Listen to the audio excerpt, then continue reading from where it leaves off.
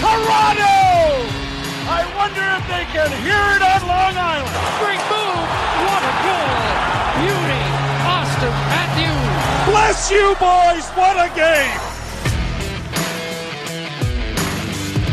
Welcome to episode 52 of the MLHS Podcast. I'm Nick Ashbourne, joined as always by Anthony Petrielli. And once again, we are diving into William Nylander. We may not stay there as long as we did on the previous episode, but since we last talked to you, the deal is in the books. It's 8 years. It's $11.5 million. Not a surprise necessarily, but definitely on the high end of what had been brought up in the past. You know, I think when we were talking a lot about the number 11.25, and Anthony, you weren't super fond of that then. So does this bump do anything for you in terms of how you feel about the deal, or where are you sitting with it now that it is officially done? It feels like just a continuation of, I guess, the big three's contracts, like since they were restricted free agents, where it's like happy they're here, happy they're signed, happy he's staying. But the number is, it's tough. Like, let's just be honest, it is. And the reason it's tough, just to be clear and kind of outline it this way, is when you look at market comparables around the league. And the common retort will be cap percentage. We talked about that last week. But I think even as you look at the cap percentage, you know, like he's close to 14%. And like it's 13 plus. It's notable. I still think that even in that range of players is really, really high for the player he's been historically. It's not high for the player he's been this season. And I would even say last season. Like, I know he didn't go nuclear and have, 110 plus points last year, but by and large, if he's getting 40 goals and 90 points, I'm going to find it tough to complain about the contract. Like, I'll be honest. Like, he does that for the next 4 or 5 years. I'm not going to say too much about it. Like, you got to figure out how to build around that. Like, that's your problem. That's what being a general manager is all about. Yeah, I think that they have to get him to produce kind of between what he's been the 2 prior years and what he has been this year. Like, although we can point to things he's done this year in terms of getting off his shot, in terms of a lot of things, in terms of the penalty killing and the time on ice, like he's been more of a complete package. There's a lot of things you could say about this season. But based on his track record, this season is not a fair expectation for the future. Like, if this was what he was going to do every year for the next 8 years, then they've underpaid him. Yeah, it's the best contract in the league. But realistically, I think that this contract is making the bet that, okay, he's maybe not this, but he is somewhere between this and where he was even last year. And again, if he's the guy he is last year for 4 years into the deal, 5 years into the deal, I think that's ultimately fine too. But when you're talking about the price of this contract, that's where I see it. It's like, okay, you have taken a step that we are noting with this deal. Maybe not as much as like the raw point total suggests, but we are noting that. And I found it interesting during the broadcast on Tuesday night, like they brought Treliving on. And, people criticize what general managers say in these type of interviews. Like, there's only so much they're going to say, right? But he said something to the effect of, it didn't really matter that much what he did as the season went on. Like, he had his ass, the thing was a process. And to me, like, that has to be bullshit. You know what I mean? Like, it just has to be. Like, the number, if they had been able to come to an agreement prior to the season, the number would not have been this. It just wouldn't have been. And so in a sense, they've rolled the dice, and we'll never know the degree to which they lost, but it does have to be acknowledged that by not getting him signed prior to the season, they have lost something on the contract. Yeah. And I think that there's a point to talk about the thing is with the cap is we're all going to sit here like capologists and scrutinize every penny that went to a contract. But ultimately, when I look at it, and the thing that I just started to tell people in, conversation in person, whatever, you're out and about with your friends, is he drives a second line. And now for the foreseeable future, 4 years minimum, you have Matthews driving one line, you have Nylander driving the other line. That has nothing to do, like, not nothing, but like that's pretty much like without Tavares or Marner. Like, even if you didn't, like, you have a star, like a legit star. And I do think Nylander's a legit star. I don't think you'd find many people that would argue otherwise. And you have it set that one's driving one line and one is driving the other. And you look at it from a hockey perspective, they just would not be able to replace him. Just would not happen. And there's a common sort of thought process where people think, okay, repurpose the cap. And I think of that sometimes too. But the gap between losing him and then finding 2 7 or 8s when Nylander, I mean, this year he's been a 10, last year a 9 and change, we'll call it.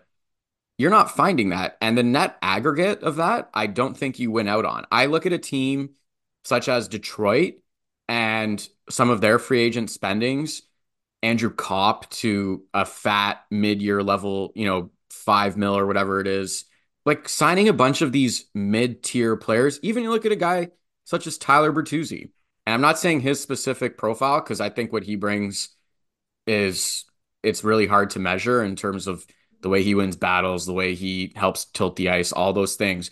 But I'm saying if you just have, 2 more of him but no Nylander, I don't think the team's better.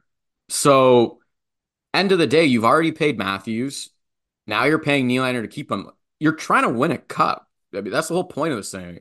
And it's just hard for me to see how they could have lost him and become a better team, even though I know they would have had cap space. I don't see it. I don't see that path personally. No, I mean, realistically, when you're talking about star players, they almost never get to free agency. And when they do, you end up paying an incredible amount for him. Like an interesting comparable for Nylander for me is Panarin. And like he got to free agency and he got a contract that was similar to this in terms of raw dollars, but in terms of percentage was way, way higher. And it's because he got to free agency. Now, you can make a case about the value of like goal scorer versus playmaker and some things Panarin has done. Like he's been absolutely nasty, but also not put up like the incredible raw numbers that Nylander has in some cases.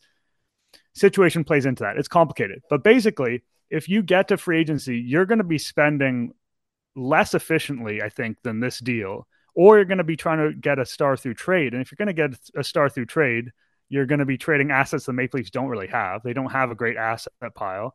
Or you're going to be drafting with relatively low draft picks, assuming you even held on to them in the first place, which often you don't because you're making win now moves. And you're going to hope that someone drafted 23rd overall becomes a star, or you're going to nail a 4th round pick out of Sweden on a guy who just wasn't scouted well by other teams. Like it is very hard to find that route to getting the star. And like the Maple Leafs, their core is all homegrown high draft picks, basically. And then Tavares, a guy who they did not spend efficiently on, to put it generously, right? Like, as you said, it's so hard to replace that player because the avenues to getting a true star for a team, especially like the Maple Leafs, that doesn't have high draft picks available to them for the foreseeable future, it's unbelievably difficult to find someone who can drive a lot, can drive a high quality. Like Nylander you're saying he's driving the Leafs second line, but the idea is that both lines are sort of first line caliber in terms of production. Like someone who can drive a first line caliber group, these players are extremely difficult to find. And yes, you can overpay slightly, but there's only so much you can overpay for that guy. We're always going to call it the second line because that's just the reality when Austin Matthews is on the other line. But it's been the Leafs' best line this season, by and large, that quote unquote most second consistent line. for sure at 5-on-5. And the other, so you mentioned Tavares, and that's a good example in the sense that he's been legitimately one of the best free agent signings over the past 10 years. Panarin right up there too, but Tavares has been remarkably productive pretty much the entire time that they've signed him. He had 47 goals that first year. And people complain about that contract all the time. So, and I get why. So I'm not. It's like inefficient, not bad, yeah, right? Which again is sort of what this is. But the point being is, if you think you're just going to lose Nylander and then go to free agency, and then you're going to grease up the Andrew Kopps and JT Compers of the world, or you're going to pay another star, let alone getting into the conversation of whether you can convince one to come, and let alone the fact that the free agent market is just generally been terrible for the past few years, and it's going to be again this year, by and large. I mean, a lot of what ifs there, as opposed to just keeping your star. So, I mean, ultimately, at the end of the day, I do have an issue with the way that these negotiations go down, and that I think is a little bit different than the money. I think it's just wild how they seem to have leverage built on them. Like, and talking they being the organization, because at this point it's from one general manager to the other. So at some point you have to be honest and say what's the one common denominator, and it's Brendan Shanahan. And we saw it with Marner, and the Marner one I did not understand at all, in the sense that there was, talk of going overseas. There was talk of an offer sheet from Columbus. He was a restricted free agent, and the number just kept creeping up and up. And you just kind of sat there and went, how on earth does he have this leverage on them? I mean, that's crazy. And Nylander, same sort of thing. He has $69 million in signing bonuses. How many teams in the league can afford to do that? And how many teams in the league that can afford to do that would do that? And the Leafs tack on the extra year that nobody can. And he got 11.5. I mean, he got and he got the no trade and no move all 8 years. He got everything. I don't know how they couldn't leverage legitimately anything to push down. Do they think that they pushed the number down? Was Nylander really asking for 12 and they went, we'll settle 11.5? Yeah, I mean, when I look at this contract, it does read a little bit like an agent's wish list, right? Like, it's like, what could you possibly with a straight face ask for? We What want else the could he no have asked move, for? we want the signing bonus, we want 11.5. Yeah, I mean, I guess in theory, like, you could start the negotiation at 12 and see where that takes you.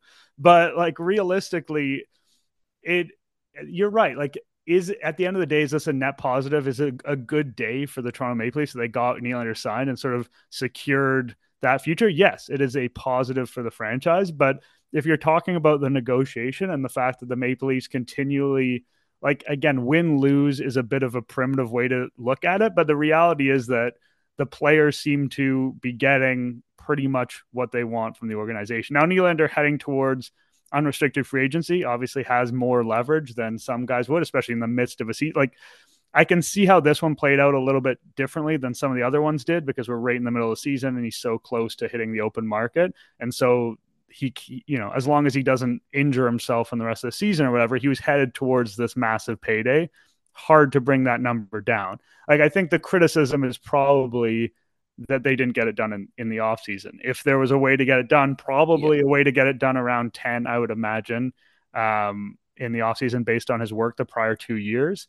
And yeah, I mean, also just, hats off to Nylander. He bet on himself and won. Like, he probably saw some kind of offer in the offseason that we would have seen and thought, you know what, that's pretty good money for Nylander. And, I'm sure his life would have gone fine either way, but he said, you know what, I think I can do a little bit better. And he did. So I don't know. Like, I just don't know how the Leafs could have. I get the frustration with losing, quote unquote, this negotiation. I don't know how they could have won it under the circumstances, because Nylander really did have leverage in this case. I think it wasn't one of those, like, the Marner situation that was a weird negotiation. And I mean, I think we're going to talk about what the next Marner negotiation that's coming up, because I think that's on a lot of people's minds as well. Yeah, and I think on the Marner side too, I've been thinking about this quite a bit since I wrote about the contract. If you're Nylander for the past season and a half, because I thought to myself, we hear all these rumors come out that he always wanted 11 plus, and he was pretty firm on that. And I sat there and thought, how on earth is that possible? How did he look last summer and say 11? And I have no idea why. But I'm just saying, on principle, if you're William Nylander, now the past season and a half, could you possibly have sat there and said, I will take less money than Mitch Marner on this, my third contract, than he did on his second RFA contract before he's about to get yet another raise coming up? If you're him, are you not looking over on the ice? You're not watching him with Matthews going, this guy's making more than me right now, and then is going to get a raise, and I'm supposed to take 10, which is already almost $1 million less than what he's currently making, before he then takes another raise coming up? Yeah, I mean, the inter-team dynamics are 100% a part of it. And like, some of that on our part has to be speculation. Like, neither of us are inside the mind of William Nylander, but they're human beings. Like, that's exactly the way they think, right? Like, I think Nylander has been making so much less than these other guys. And that gap between how much he's making less than them and the gap in their play has probably not really made sense to him, and or has been a point of frustration for him. So the idea that he would want to make more than Marner, is 100% reasonable. And also, if I'm looking across at Marner this season, Nylander has been a better player than Marner this season. For sure And I think that's going to be really interesting if Nylander is still playing better than Marner, when it comes time to talk to Mitch Marner about his contract, because Marner's expectation would be a raise well above 11.5 million. If you think about cap percentage, you think about inflation, like if you offer him 11.5 million, you're effectively offering him a demotion. And it might be that that's something he's willing to accept for a team concept, loves Toronto, wants to be here, believes they're on the cusp of something. Hell, maybe they already won the cup this year and he wants to run it back. But realistically, if you're Marner, like it's hard to envision you seeing 11.5 and thinking, yeah, that's cool for me. But at the same time, if you're the Leafs, it's hard to look at him and say, oh yeah, well, you played much worse than Nylander this year. Let us give you more money. Like that's an odd proposition on either side. I'm not going to hold my breath for this just because of everything we know from the past whatever amount of years, but it does set up an interesting scenario where Marner could be the guy that takes just a little bit less now and becomes extremely well liked for doing so. Oh, it's all he has to do. Yeah, if he just took a little less money, boom, yeah. He's a hero. You're in every other commercial I see on television anyway. Just be in all of them. You'll make that money back pretty quickly. So the last thing I'll say on the overall point, because I've talked about, the idea of losing Nylander and then backfilling that money with, 2 7s, 2 8s, and why I don't think that's palatable is I do think that we look at the game and it's a team game. And I'm a huge football fan, but I still think hockey is the ultimate team game just because of the pace and how free flowing it is and et cetera, et cetera. I'm not going to get into that whole spiel at this moment, but it's really hard to replace stars. I mean, I was watching Colorado play Boston and they won in a shootout this week. And I've watched a decent amount of Colorado and we're about to see them play the Leafs and they look good. Colorado's a good team. I don't think there's any doubt. Like, I don't think anyone would fight that, but their Stanley Cup team was incredible. They murdered the league that year. And this isn't really their fault, but Gabriel Landeskog has, I don't know if it's a career-ending injury. I know he's trying to work his way back. I know he's doing that in Toronto for that matter, or the GTA. But all that aside, there's no replacing a star. And what are some of the things they've done, right? They acquire or they sign Miles Woods, they sign Jonathan Drouin, they acquire Ryan Johansson. They're, all reasonable players that have been legitimate contributors on good teams, whatever. It's really hard when you lose a star. It is. I mean, Calgary is probably not making the playoffs again this year. And I mean, they lost 2 stars in one offseason. They thought they were replacing at least one. I get it. That hasn't happened. It just, when you lose stars, it's so difficult. It really is. I know people kind of just probably get tired of looking at the same guys all the time and they haven't won in the playoffs. And it's, you sit there and go, well, they're getting rewarded and they haven't won shit. And I get it. I completely do. I'm just saying the fact that you've already signed Matthews, if you were to then just lose Marner over whatever, $1 million even, let's call it, which was a lot. So, that's not nothing. I don't see how the team gets better. The whole point is winning the cup. That's where we're at. I think that their odds are better by doing this than by not. Yeah, absolutely. It is interesting because you just kind of, a lot of fans, and this is justifiable, like they're so locked in on their team, and Leafs fans are no different. But like, how many fan bases would kill to have a player like this? You know what I mean? Like, you're a fan base that is in a rebuilding phase, and you've got all these young guys that you're excited about, and you're just praying that one of them would maybe become a player like this. You know what I mean? Like, Yeah. like you talk to Habs fans, and they'll be like, "Oh, we've got all these like great young players," and I'm not saying that none of them are going to become stars or whatever, but like they're praying that one of these guys becomes the type of guy that Leafs fans are sick of seeing. And the Leafs just whacked San Jose, obviously. I mean, neither of those games were competitive. And also, whoever made the schedule and said the Leafs should play the Sharks on Saturday night in San Jose this last summer should be out of a job. I don't know how they saw that last summer when that's a 6 Saturday night game. Terrible. Hockey in Canada. But I know. But I remember 10 years ago watching the stacked San Jose teams with Thornton and Heatley and Marlowe and Dan Boyle. Don't quote me on if that's exactly 10 years ago, but the general point.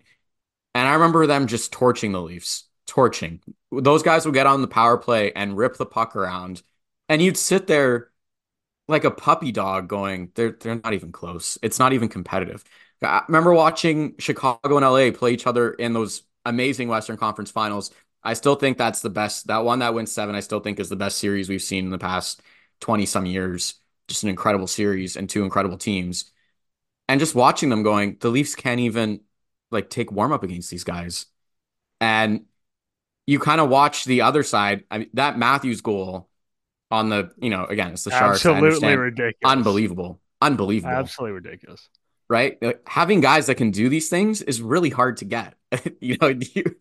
This is the prime of that. At some point, you do have to kind of enjoy that a little bit too. Well, a lot of teams bottom out and they get all these top picks, but then they don't hit on all of them, right? Like the Leafs hit on all these top picks in a row. Like that's no guarantee. Like they could have easily not taken Nylander at 8. They could have easily not taken Marner at 4. I mean, obviously Matthews is the guy. Morgan Riley, people thought from a injury perspective. Matthews is probably the draft, luckiest of the whole thing, to be honest. I mean, you drafted the best goal scorer in the league.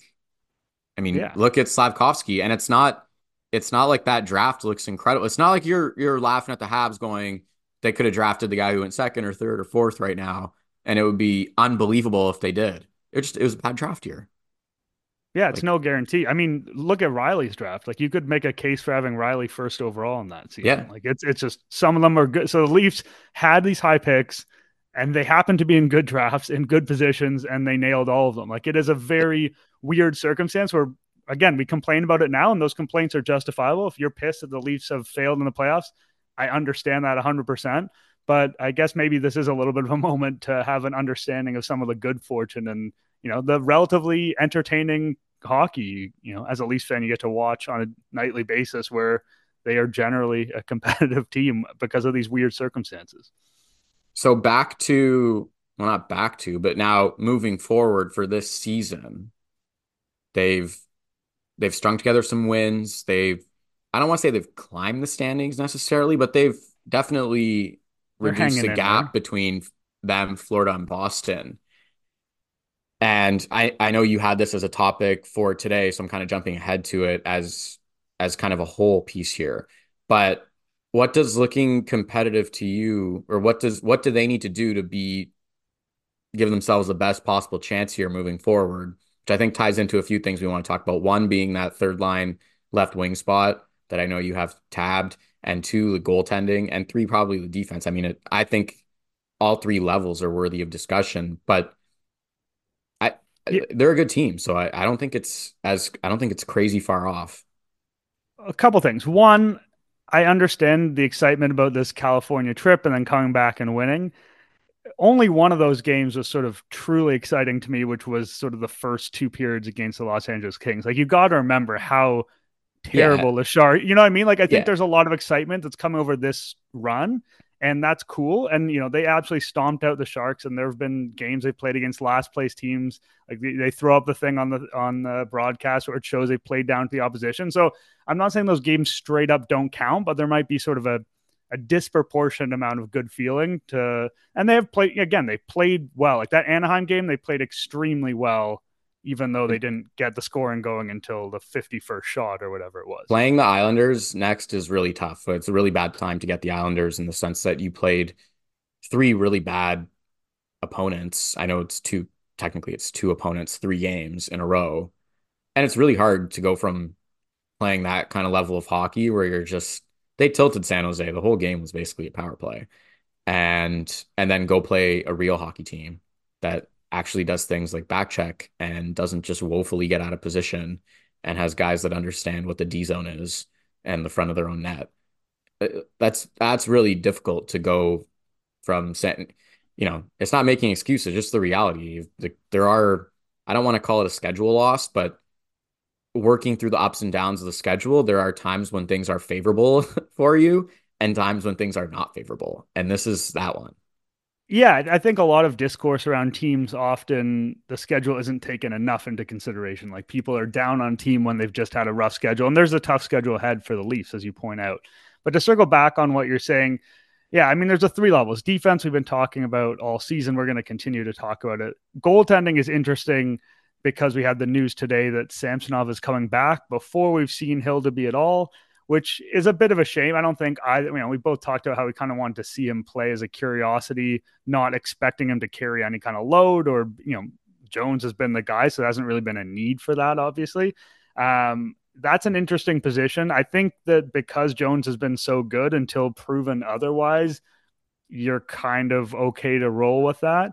I'm curious what happens with Samsonov if he draws in, and I don't think he's going to draw in much other than favorable situations as long as Jones is rolling. But I'm curious what happens if he really struggles again, right? Like, this was a weird gambit, sending him down to HL and then having him sort of work independently and not get game matching. Like, it's a mental break essentially. Like, it wasn't the Jack Campbell situation where they really wanted to get him some run and have him face some pucks. And I like the strategy though, to be honest with you. I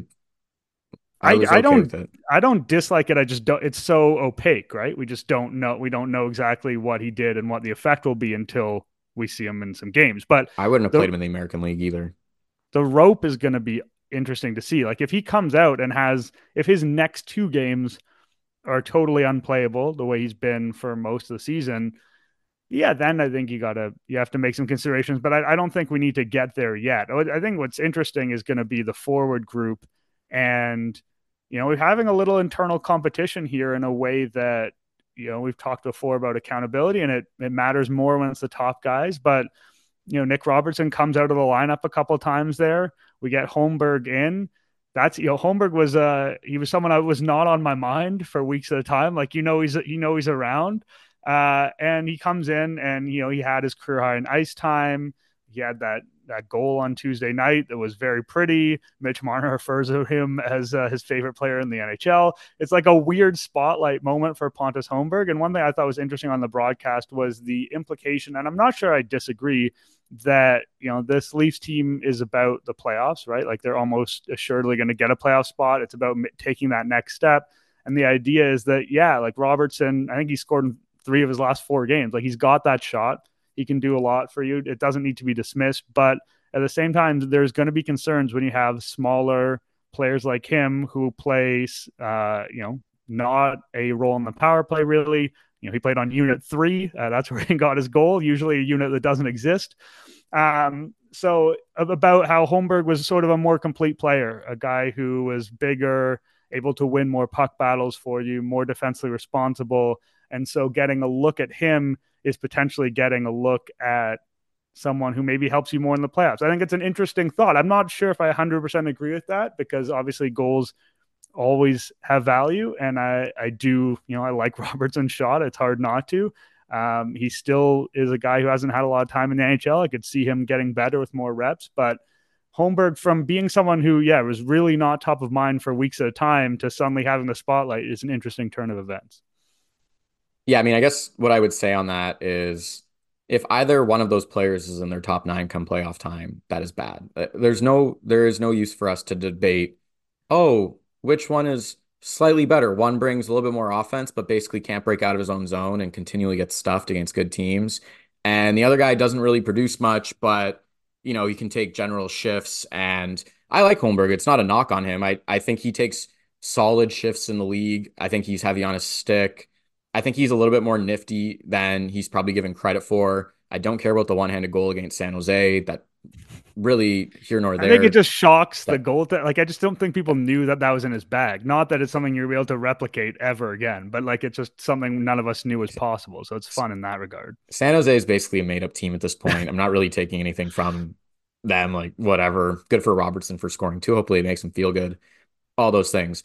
I think the bigger picture is sort of kind of what we saw today, where we were getting prepared almost to talk about a potential Matthew Knies injury, which the Leafs kind of threw cold water on afterwards and made it sound like he was okay.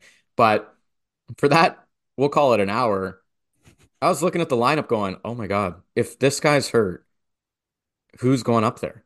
Noah Gregor, which they've done before. I mean, Pontus Holmberg, who cares? That cannot happen. And I like Matthew Knies. I think he's getting better as the season goes along. I think he's figuring 100%. Out the league, and I think he's figuring out how to use his body in the league. I'm super encouraged by him, but you cannot live or die by being like, everyone in the top 6 needs to stay healthy or we're entirely screwed come playoff time. They need to bring in another forward of consequence. Like, Yeah, it's not just a guy. Like, it's not like Sam Lafferty is like a solid guy, but he's like that. It cannot be that caliber. Like, it needs to be a legitimate forward, like a legit contributor. yeah, I think that's fair. I mean, if Nyes had been out, I probably, if I were them, would have brought Yarncroke up just because you've had that proof of concept before. But then, your third line is already not considered the strength of your team. Terrible third line. You're gonna have a not a great third line in that case. You're going to be a two-line team if that's the situation. Yeah, I mean, you Yeah. already have some level of vulnerability with having Max Domi as your third line guy, and kind of, we've talked before. They kind of have two first lines and two fourth lines, and the structure is a little bit weird as it is, but this does really point out how it's a fragile structure, because once you, I don't know, yeah, once you have to pluck someone, whether it's Robertson, whether it's Yarncroke, and have them play up the lineup, the bottom is difficult. That third line spot, I think, yeah, you're right. I mean, realistically, if you're going to be playing, the best teams in the league in the playoffs, you're going to be playing the Florida Panthers in round one, which is the most likely scenario. By no means is that, written in stone. But hypothetically, if you are, yeah, I don't think you want to be having a Holmberg Robertson debate. I like the idea that Sheldon Keefe is thinking in terms of evaluation and that he's trying a little bit. But at the same time, it is going to be interesting because they just don't, and we've talked about this before, they just don't have a lot of ammunition for trade. So maybe you would want to have another team really like Nick Robertson, for instance, like a team that is a rebuilding squad that can give you more of a ready-made third liner who can move up in a worst case scenario, like someone in a Yarncroke mold. And maybe Robertson is part of the package that goes back with that, because it is going to be difficult for him to play the kind of role that he would be best in with the Leafs. It's difficult to imagine him playing a big role in the play. Like, honestly, when I think of Nick Robertson, I think his best role is on an absolutely garbage team playing second line and power play one. And like, he's not even close to any of that. 25 goals. Yeah, he's not, like, that's just never going to happen for him. I think he's like a bad team, good stats guy. I think that's his potential, which is cool. Like, I like his game. I do. I don't know if that's his potential, but I would say I think that's the best opportunity for him to grow. I think that would be the best for him to grow. And then eventually someone would be like, oh, like he's actually, I would almost look at like Frank Vetrano, kind of similar in the sense that, and I know he's been good on good teams, but seeing the goal scoring explosion and stuff like that. And he's played on some really bad teams too, where it's kind of like you needed the ice time to really figure things out. And it's hard for Robertson to figure things out when he's playing 8-9 minutes a night. That's just the reality. That's hard for him. For skill guys in general, that's hard.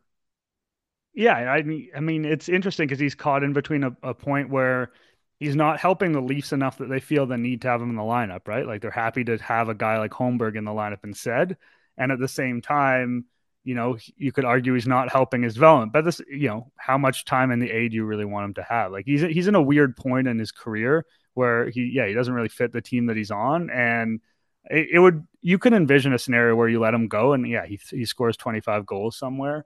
But if I were the Leafs, I'd be kind of trying to convince other teams that that's the scenario that's going to happen, because I like him as a chip more than I like him as the guy on the third line. Even though, Domi to Robertson has been an interesting connection at times. Yeah. And I think that using that as a scoring line and that as the fulcrum of that line, and having Yarncroke being the guy who goes after rebounds and drives the net. So like, there's an offensive mechanism that sort of works with all of that, but I don't know if it's all going to be worth it in the end. And I'm curious if he continues to put up, I don't know, like half a point a game and scores a notable amount of goals, if he is a chip that people are interested in.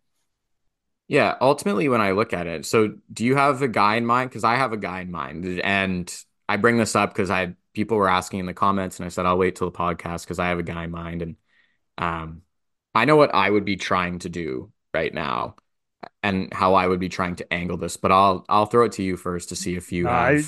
You go for it, because you should have told me that I need to bring a guy. I'd rather just criticize your guy. Go for it. Perfect.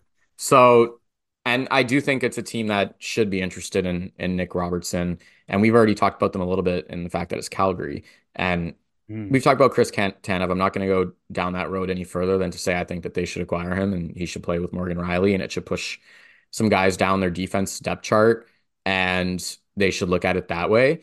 But I think you could kind of competently fill out this roster in one move with Calgary. And the guy that I would target alongside Tanev, and I think that Calgary should look at trading him because he has term left on his contract and they should be rebuilding, is Blake Coleman. And what complicates that is that Coleman is having an unbelievable year. He has 17 goals already, and he's played 41 games. I mean, he is on one. And I don't really care about that. I just look at Coleman and say, this guy's lines dominate every year. Every year, every team, unbelievable. He has 3 years left on his deal. They should be trying to shed salary like crazy. That team should be going into a rebuild. They lost to a Chicago team that was playing an AHL roster on Sunday. I could not believe it when I watched that game. If people did not see who Chicago dressed, I go look it up. Is Colin Blackwell was on line one and he scored twice. And so all that to say is, to me, he fits the bill in that I think if your third line was Blake Coleman, Max Domi, Calle Yarncroc, you would feel unbelievably good about that. You would keep your top six intact. You would have fill-in solutions at every position. He's the kind of guy, to me, and as much as I love Nyes, I do think at times he has struggled defensively. I don't know how much you would love playing him in a game that you're protecting a 1-goal lead with 5 minutes left kind of thing. So having a guy like Blake Coleman around allows you to move him up to close out games with Matthews and Marner. And it allows you to this is my sales pitch to you, by the way, on all this. And it allows you to kind of rekindle the third checking line that the Leafs like, which is Gregor, Kampf, Yarncroc. So I'm saying you can, if you're protecting a lead, you move up Coleman, you put together that checking line, you keep that Bertuzzi, Tavares, Nylander line that's been really good. And if you're down a goal, you just keep that top nine as it is. If it's a tie game, you keep that top nine as it is. And all around, like, I think that they would be a fairly complete forward group with that one. And honestly, I like the added. I know that his price tag is a little bit heavy for what he is, but at the same time, the Leafs do have some cap space next year. I think the cap situation has been a little bit overblown. And I also think he's just good insurance if they lose Tyler Bertuzzi for next year. I'm not saying he can replace Bertuzzi, but you do need competent left wingers on the team. And it can't just be Matthew Nyes.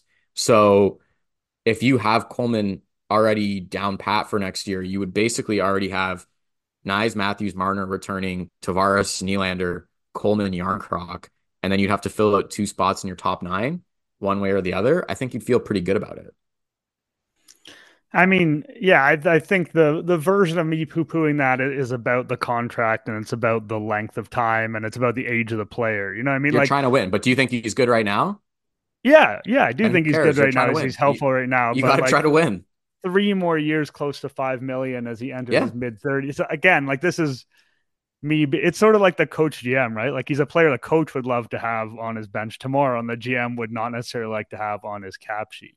But I get the fit in the sense that Calgary is the sort of team that should be looking for, that's the exact opposite of what Calgary has had, right? Guys who can create dynamic offense in a short period of time, and guys who can finish.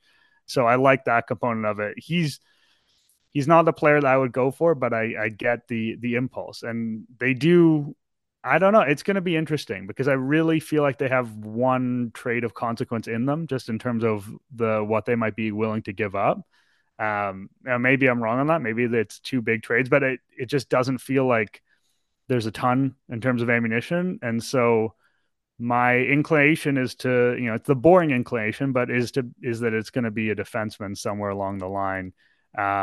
Whether that's, as we discussed, someone who's on the right side, who's playing with Riley and has you shifting things up, or someone you bring to the second pair.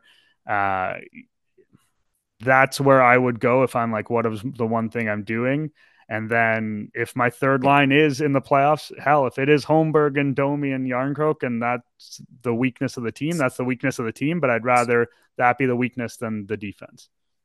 Yeah, if it's one or the other, you have to go defense. I think, I think Brody's on the decline. We've talked about it. I've been pretty clear on it. I think he was in decline last year. I think it's been exacerbated this year. But I would also look at the forward group and say, I personally, if you were saying perfect world, at least have a ton of assets, all that stuff. To me, not only do they need to fill that third line left wing spot, but they also need to fill that fourth line right wing spot with a proper righty veteran. That, like, it's not like that fourth line is good. It's passable. I mean, I think we've been conditioned to having watched like Reeves for the first chunk of the season and be like, oh, it functions, it bangs around. The bar can't be Reeves isn't here. It's not completely terrible. Let's call it a day. The bar should be, is this a good fourth line? It's not a good fourth line. And I've liked certain things that they've done. It's not to knock on them. I'm just saying if we're going to be honest about it, I'm going to look at the fourth line and say it does need some sort of improvement. It's just not good enough as things currently stand. And for all I know, that could be putting McMahon on the left and actually replacing Gregor. I have no, like, it could be, you could easily sell me on that. I like what McMahon I brings. kind He's of like, big, yeah, he I like skates. McMahon is one of those guys that like I like more than I should, and it's partly just maybe just as a someone who's watched the Leafs for recent years, you just like seeing someone with size, but Yeah. also like He also I threw don't, one of the biggest hits we've seen a Leaf throw. And he shouldn't have been kicked out, but he absolutely trucked him. It was a kid, but he trucked him. yeah, and so like I think that he brings a physical aspect in a way that's sort of like not obnoxious, if that's the right terminology. Like it's in aid of hockey. It's not like the prettiest hockey or it's going to get you a goal or whatever, but he's not like a rat. Like he's not someone who's going out his way trying to hurt people for the sake of No. hurting them. Like he's just a guy with a big body who throws it around and has a little bit of scoring ability. I mean, he's shown at the A, it hasn't really shown up at the NHL level. I can see him being a functional fourth line player. Gregor's a Yeah. funny player to me because he's just fast and he gets the puck on the left wing and he rips a shot from the circle. To, Like so many plays.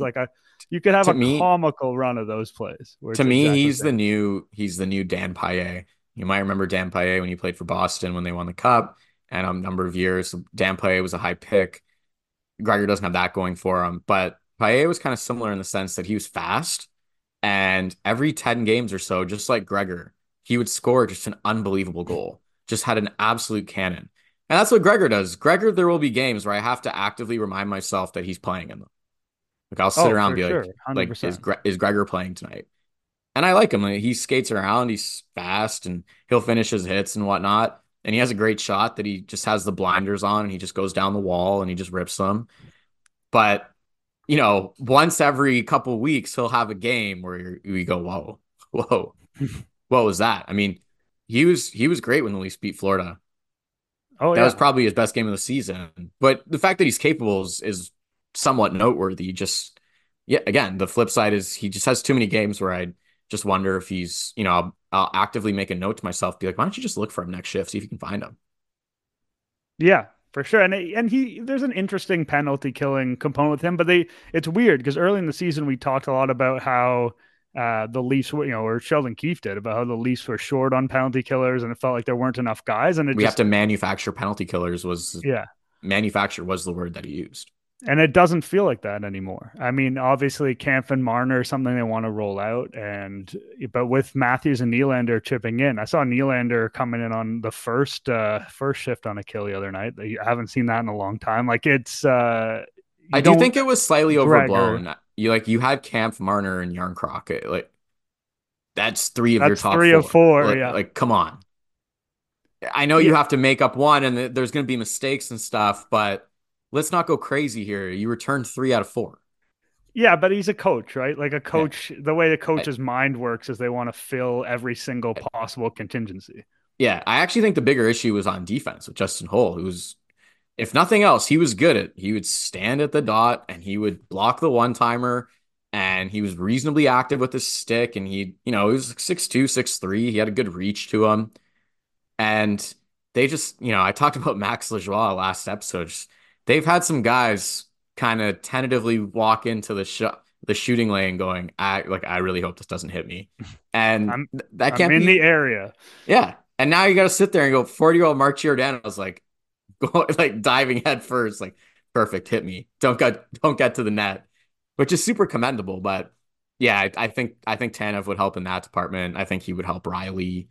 I think it would just the domino effect on the defense, which, I know everyone's like, yeah, they look good right now. Cause again, we talked about who they played the past couple weeks or the past couple games over the past week, but I still think they need a little bit of an injection of quality. I don't think anyone's kidding themselves on that. Not that Tanev is incredible, but I think he's solid. I think Liljegren's returning and like ascension up the lineup has been notable. Um, you know, he's still young. I'll keep going back to it. He hasn't even played 200 games in the league yet. It takes defenseman time. Like this might be Morgan Riley's best ever season. It's very close. It's definitely in his top three without blinking. I think with top two, the 20-goal season was pretty spectacular. Um, And insane, just and in the context of the rest of his career, yeah, how he's like not really a shooter. No, I mean but also in the context of takes Brody time. struggling this year, that that more has been asked of Riley, and he's been better. I think it's interesting because there is a lot of discussion right now about how the Leafs have improved their defensive play. When you can look at any number under the sun from an advanced perspective that will tell you that they've been one of the worst teams in the league in terms of just allowing opportunities. And it's like, oh, these last 4 games, like there really hasn't been, that the highway to the net, whatever cliche you want to say. It's like if you make a highway to the net for the San Jose Sharks, like Yeah. you're next level bad. Like you're not an NHL team. So it'll be interesting in the next couple of weeks to watch if any of that like sticks, for lack of a better term, because yes, you can say the Leafs are playing better defense, but defense is all about what's coming at you, and what's coming at them, again, other than the Kings game, has been pretty trash. So I To their haven't credit, really. though, Carolina too, who is legit, and Carolina waxed the Rangers like right after they played the Leafs. It was like 7-1 or something. So I think they do get some credit, but I also think large part of point I've been making now for a month and a half, it's like anytime the forwards want to back check, the Leafs are good defensively. And anytime those guys just like let the neutral zone is just a community pool of people going all over the place wherever they want, whenever they want, it's bad. And that's what it felt like a lot. The guys just pushing for offense and whatever. But when they actually dialed in and started checking, the Leafs are good defensively because the Leafs forwards are so good and they play so much. When they dial in, it makes the defense's job so much easier. It also might be something of a self-fulfilling prophecy where, because they've had this weak opposition, they've had an opportunity to play within the structure they want, and it gives them muscle memory and it gives them understanding and reps in terms of this is the way we play to succeed at the highest level. And even if it can't be applied 100% to a better opponent, it can be applied 80% to a better opponent. And there's just something to be said for building a little bit of momentum and building an understanding of what you playing at your best looks like, even if the fact that the opposition is really unimpressive makes the accomplishments against them less impressive. Yeah. And then by and large, well, I think we should just circle on goaltending for a little bit. I know you talked about Samsonov returning. And I know that we talked a little bit about what their assignment was with him, which again, I think was the right approach. I don't think there's any purpose of playing in the American League. It's just the structure of it is nowhere near the NHL. And for a goalie in particular, who not Samsonov, but just the general position, which is so structured and routine and based on reading the play as much as anything, I think to go from one to the other, plus like the level of shooter going down, like, even when they brought up Hildeby, Keefe made some comments about, Matthews blowing some by him in practice. And I mean, Matthews is the best goal scorer in the world, so that's what he's going to do to pretty much any goalie. But just, you could tell that I think that if you read the tea leaves on a couple things Sheldon was saying over the past week, it really felt like he was like watching this kid in practice going, I don't know if this kid's ready, if I want to put him in Well, they NHL had games. opportunities to use him, right? Against bad Yeah. teams on Yeah. back-to-backs. Like there was, if you Yeah. wanted to use him, they would have used him. Yeah. And I think they were watching him in practice, kind of looking at Keefe's quotes going, I don't know about that, which is funny because like San Jose is not an NHL team, but that part aside, you look at it now, Samsonov's back. I do think that they owe it to give it a chance again. I know people are tired of hearing it. I get it.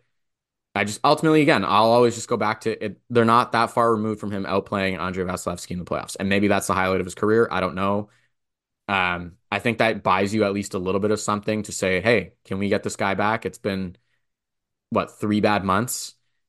He didn't speak to the media after practice today. I think the Leafs should do more of that. I've talked about that too. I just think some of the things that he's saying is just, it's counterproductive. It's negative. Like early on the season, he was talking about needing glasses because he was leading point shots and stuff like that. I don't see how that helps your game. Just don't say that kind of stuff. Just don't let that seep into your body language and your overall mindset. He's a bit of a different character, Yeah. though. Like that's All the way goalies he are. likes to talk. Goalies Yeah. are. If you're a goalie listening to this, like you're probably a little bit out there too. Every single goalie, history of all time, is a little bit out there. That's the position. But you can't be going on to Toronto media and just ripping on yourself all the time. You just can't. You can't do it. Don't do that to yourself. And the Leafs should protect him. And I know it's like, well, don't let him speak the rest of the season. But I don't think you can do that either, just because if he does continue playing like shit, you can't trot out the team to speak on his behalf. Like I think that's a poor look. I just ultimately think like they should sit there with him and say, stop saying that stuff. I felt the same when Jack Campbell used to do it, and he would get really down on himself, be like, stop, like just don't do this to yourself in this situation. So we'll try whatever. Jones has been fine. I think once Wool returns, he'll lead a few games to shake off the rust, most likely. He also came back last year with the Marlies and ripped like a 10-game winning streak or something along those lines. I'm not saying he'll do that in the NHL. I'm just saying the goaltending doesn't bother me as much as it seems to bother other people. I think when the Leafs check defensively, I think that they're more than capable in net by and large.